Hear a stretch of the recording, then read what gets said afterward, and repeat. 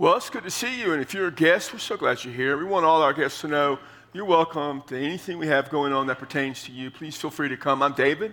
I'm the pastor, and we want you just to feel a part of things. If you're watching online, we're glad you're doing that as well. About 6 years ago, we recognized the need to relocate from our old campus, and we needed to do that so we could reach more people, because the purpose and mission of the church is always to reach people because they can have a saving relationship with Jesus Christ. And so we began an emphasis called Reach. It kind of culminated in us relocating out here in January of 2018 so that we could try to maximize the amount of time and effort and energy and resources we have to reach people for Christ. And we did it knowing we'd have to do it in multiple phases. In terms of building, we moved in here with 1/3 the space that we had, and here we are at this day and age with twice as many people as we ever had then. So we know that we're kind of into this next phase of our church's life, and it's an emphasis we call impact, because while the purpose and mission of the church is still to reach people into a saving relationship with Jesus Christ,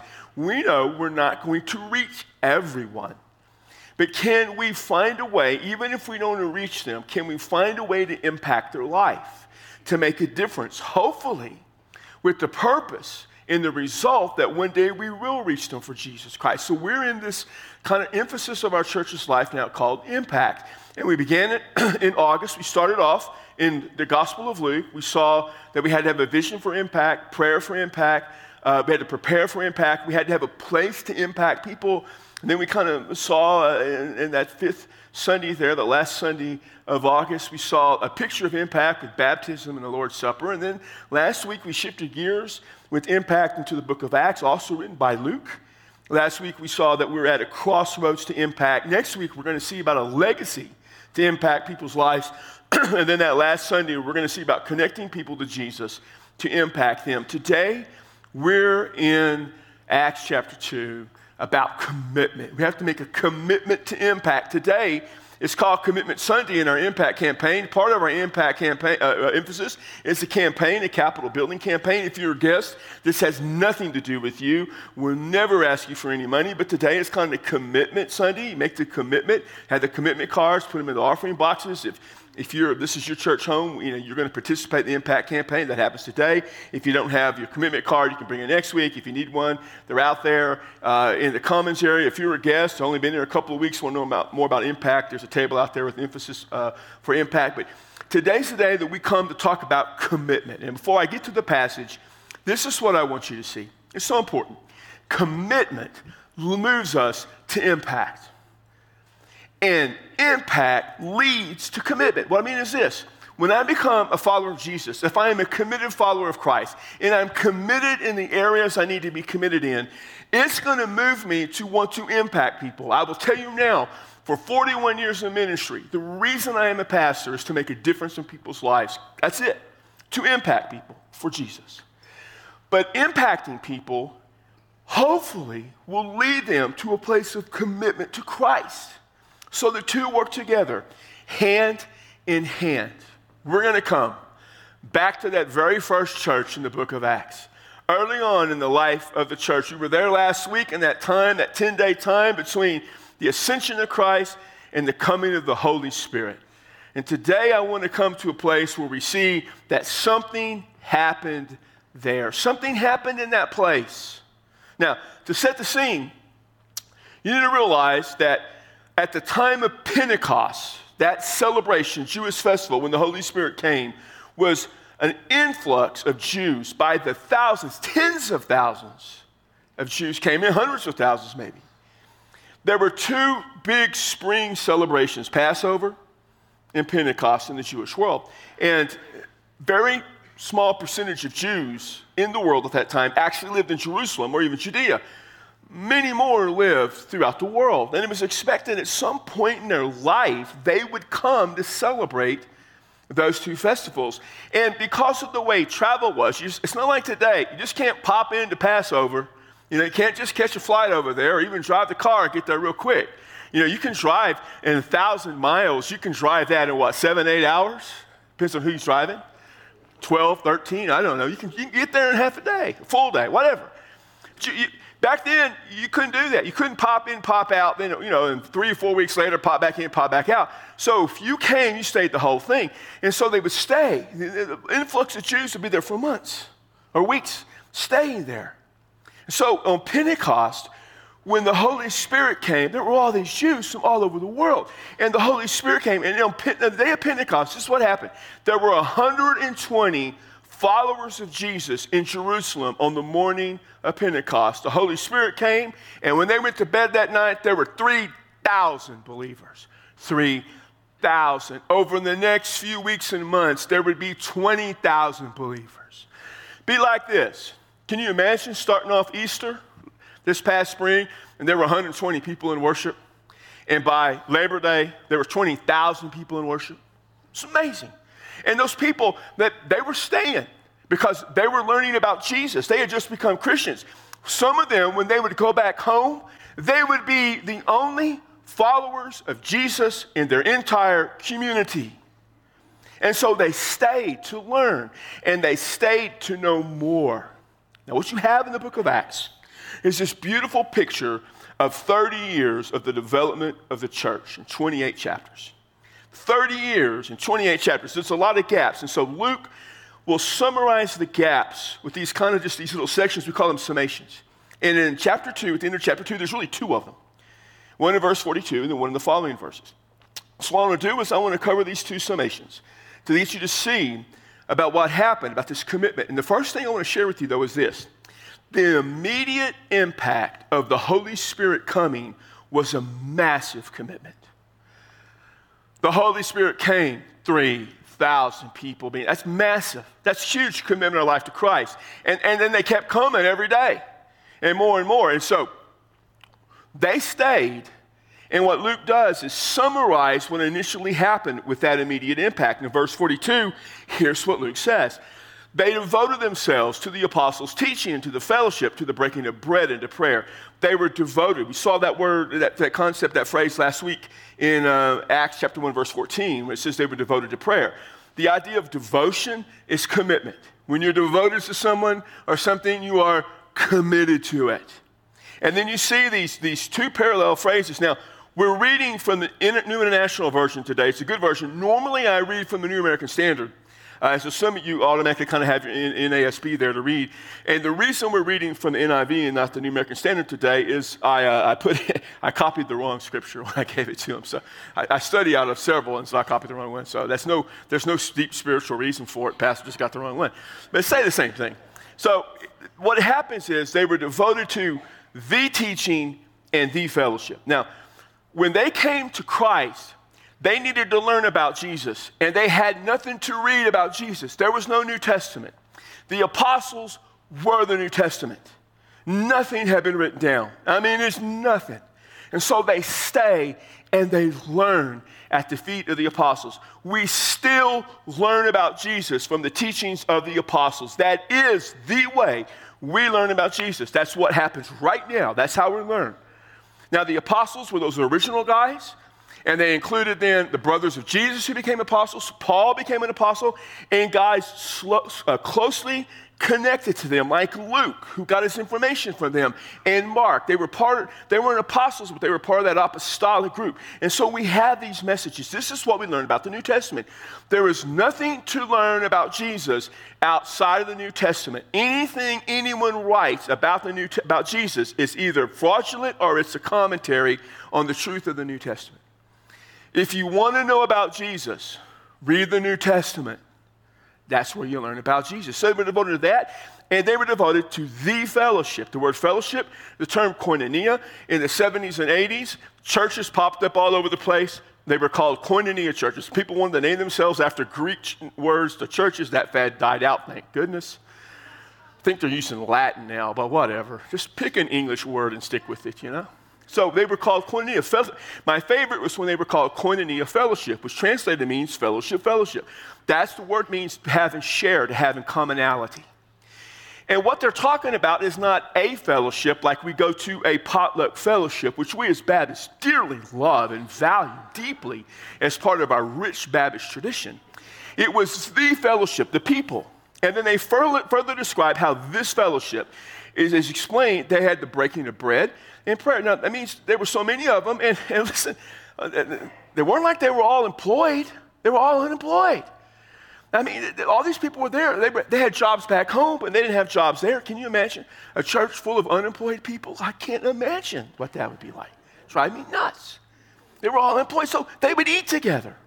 And they're breaking their bread. And they probably had communion or the Lord's Supper as well. And some scholars say, well, that's what it means. They had Lord's Supper. Jesus had just given them the Lord's Supper a few weeks earlier. They hadn't developed their understanding of that. So they would eat, they would teach, they would probably have communion, and they would pray. And that was the early church. And that was the immediate impact of this commitment, a massive commitment. They were their life together.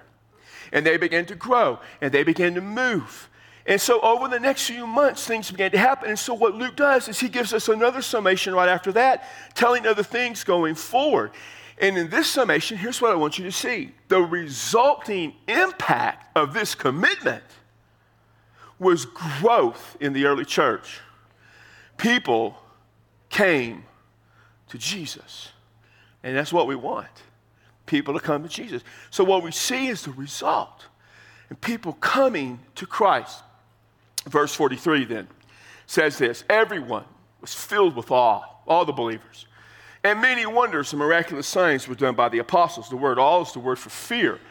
For a believer, we're not afraid of God or Christ. We're in awe of him. Now, if you're not a follower of Christ, you should be afraid. But there was an awe because there was wonders and signs. The apostles were doing these.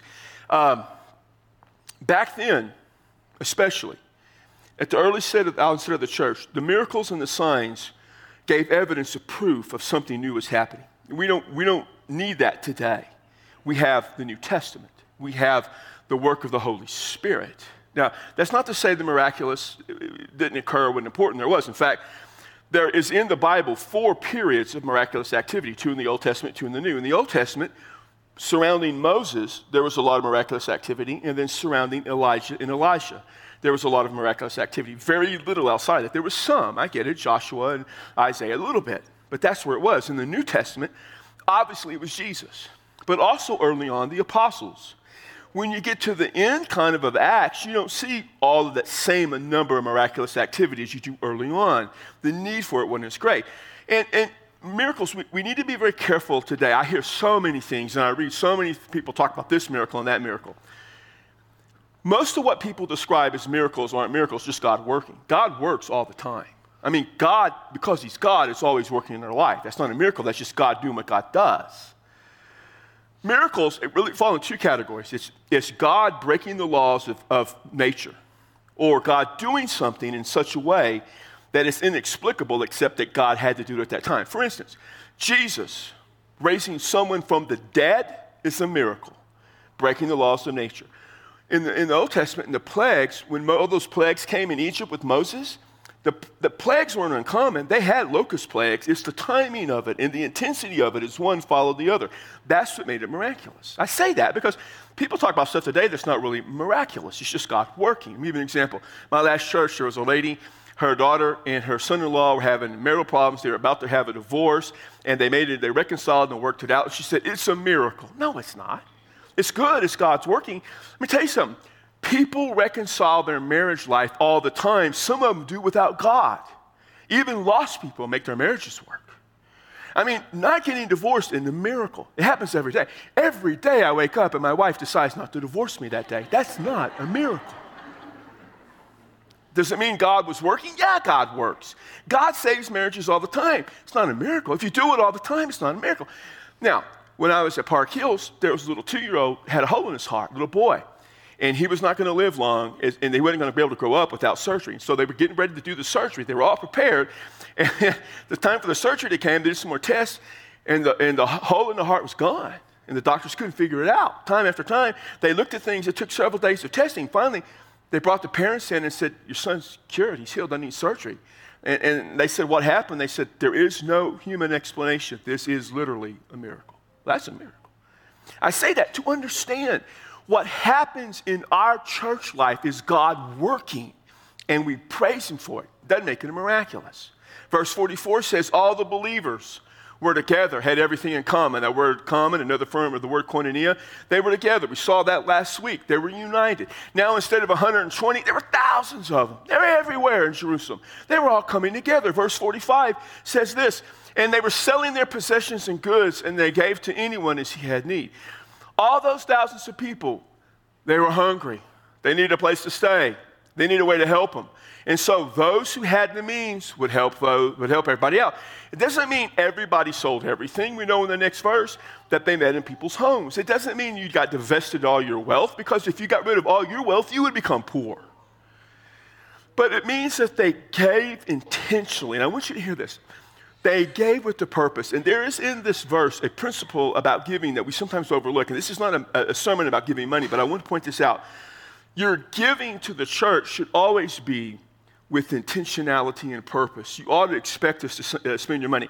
And put it from my perspective, Debbie and I tithe, we more than tithe. We made more than tithe. And then, the Impact campaign, we already turned in our commitment card. We got that. It's there. I wrote it in ink. Can't be changed. We're giving it, okay? When I give money to the church, I expect the church to spend my money.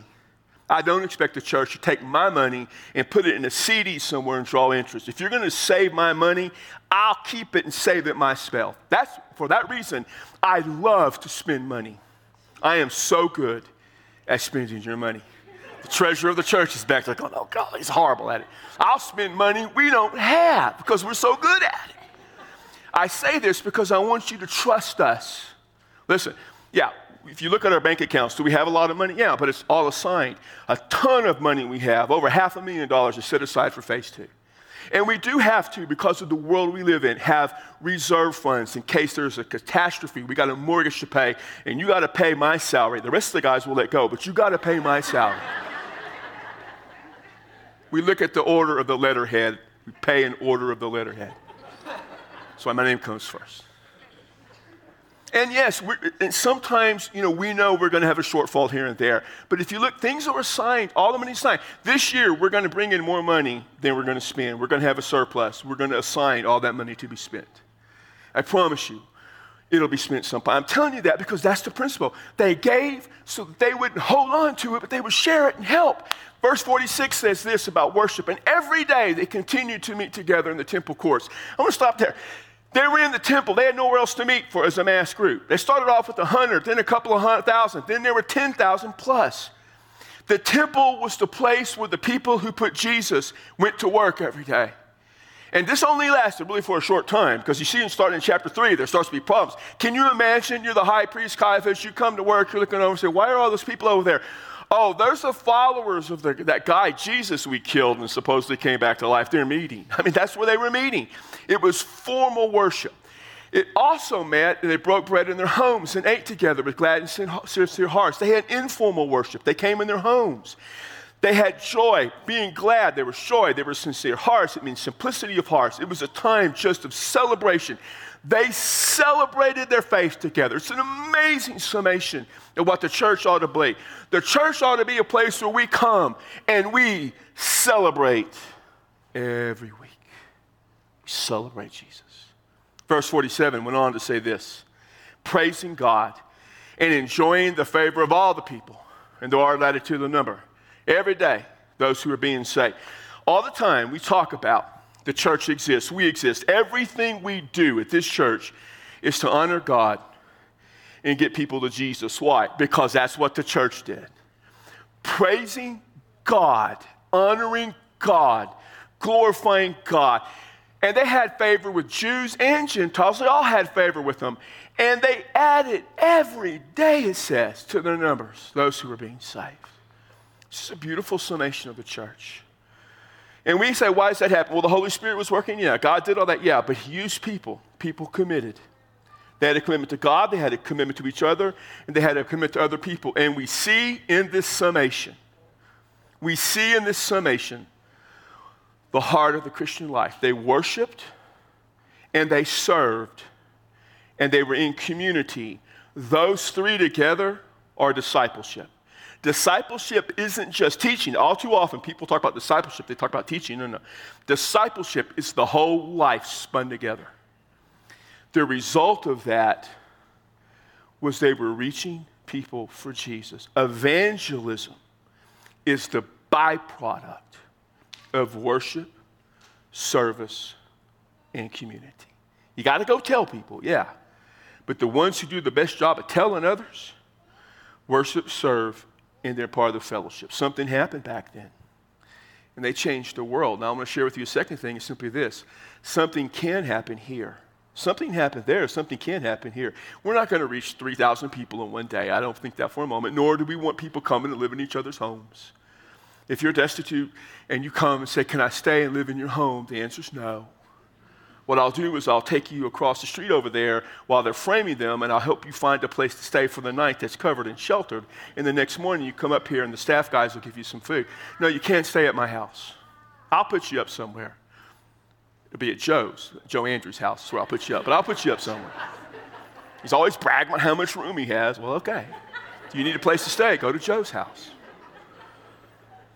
If you can't know where it is, we'll put his address in the map up here on the screen a little bit later. No, but something can happen. So here's what I want you to see. If you're a follower of Jesus, and all of you may not be followers of Jesus, I get this, but the follower of Jesus is committed to 3 areas of growth. The result of this commitment is reaching people. You're going to be committed to 3 areas of growth: worship, service, and community. The result of this is reaching people. So here, should put it to you this way. Commitment moves us to worship. When you are committed to Christ and to growing as his follower, you are moved to worship. Worship is part of who we are. I mean, we want to worship. We want to come before God every day. We want to do it in our own private life. Yeah, I do that. But we need to come publicly. We should look forward to coming to worship together. I don't hear this much anymore. I think this is kind of passé. Once in a while I'll hear it. But I remember hearing so often, God said, well, I don't need to come to church to worship God. Oh, yes, you do. You know why you need to? Because that's what they did in the New Testament. And you're not better than anybody who led in the New Testament. In the New Testament, they came together to worship.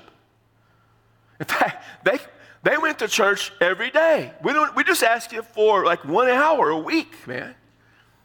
I mean, they went every day. But so there's the formal, but there's also that informal worship, yes, so that private time. But you got to worship. You should be moved to that. Commitment compels us to serve. We are compelled to serve one another, to serve God. You ought to want to serve. And it doesn't, ideally you serve in the church, but it doesn't have to be just in the church. You can serve outside the church. And let me clarify. I'm not talking about, things that you may do, for yourself or for, community involvement. Coaching your kids' soccer team isn't what we're talking about. You coach your kids' soccer team so that they can probably have a losing record. That's what's going to happen. And you coach your kids' soccer team because you want your kid to be a star. That's what it happens all the time.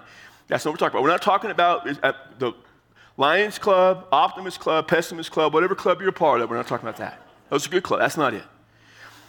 If you are a part of the Baptist Children's Home, or if you go and a part of a group that ministers at the nursing home or hospitals and homeless, that's fine. That's great. That's serving. But serving in the church too. That's why we have worship an hour, serve an hour. We want you to serve. Find a place to serve. Commitment draws us to community. It draws us to be with other people groups. Primarily we do that through our connect groups, our small groups. Some people will still meet. We still have Sunday school classes, it's hard to have them here. We don't have much space. Every hour we have worship except 12:15, but at 8:30, 9:45, and 11, there's a class meet in that room.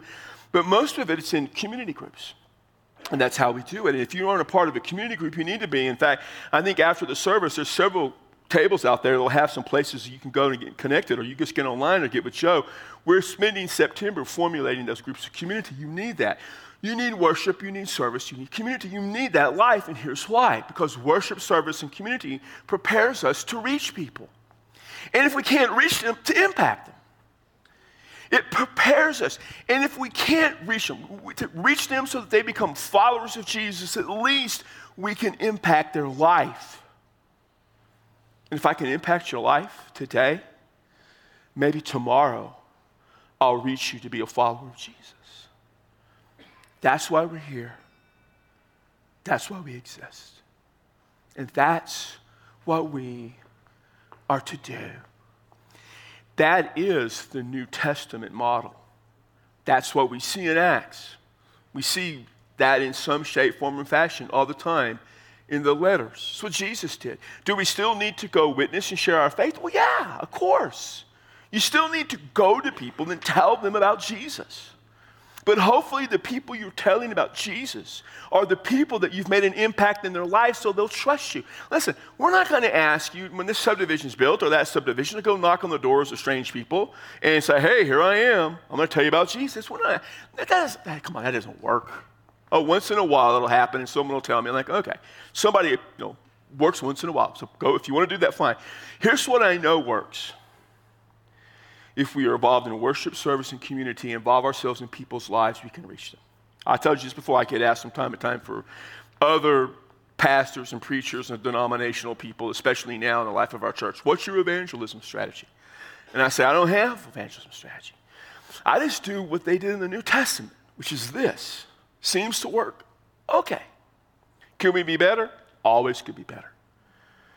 That's not the point. The point is if in your life, you will be involved in worship, service, and community. You'll reach people. You'll impact their life. And here's the thing to remember. Impact is always about commitment. Because commitment leads to impact. Everything we're doing that we call in that broad category of impact is so that we can get people to be committed. You committed. And then people who aren't followers of Jesus to be committed. Because commitment brings people to a place of impact. They go together. And that's where we need to be.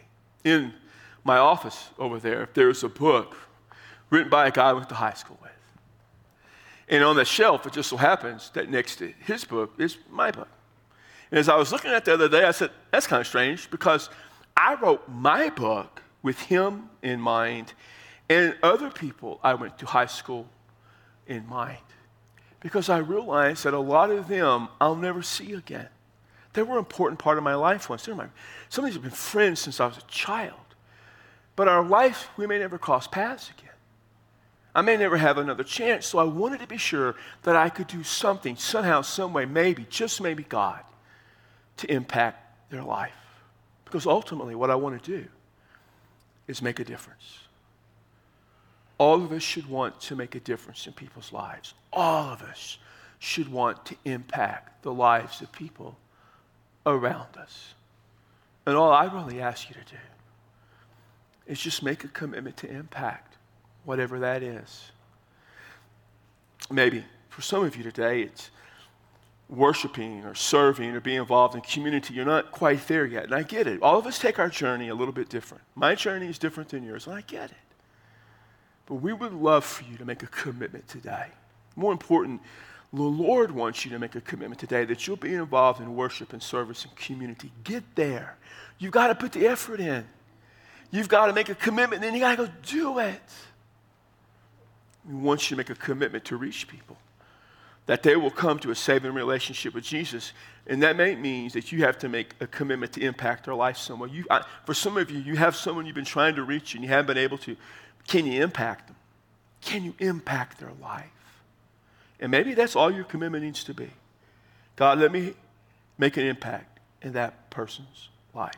Some of you may want to become a part of our church. Formally, we had people in the last service join our church. We'd love for you to join our church. But even if you don't formally join, if this is your church, then make a commitment that I'm going to impact people's lives through this church. By my commitment here, I'll make an impact. But the most important impact of all is the impact that needs to be made in the lives of those who don't follow Jesus. We want you to be impacted. We want you to be reached. And if you've never trusted Christ to save you, today, you can give your life to Jesus as I speak. When we sing in just a moment, we're going to be standing here. If you want to come for any reason, you want to pray, if you want to join, for whatever it may be, we invite you. But understand this, when you leave here today, make a commitment to be committed to impact. So, Father, it is to you we come and ask you through your Holy Spirit to work in our life and ask you through your Spirit to touch our lives so that we can impact people. We will never be like that church. It can never again capture that early church. Father, we can learn from them. And we can see what it means for us to share a life of worshiping, serving, and community. That's discipleship. And in that discipleship, Father, reach people for Jesus, to impact them. And so I pray, God, by the power that belongs only to the Holy Spirit who came that day so long ago to the life of the church and still is with the church today, by his power and in the glorious name of Christ our Lord, we will make a commitment to impact. Amen and amen. Would you stand? And we'll be here at the front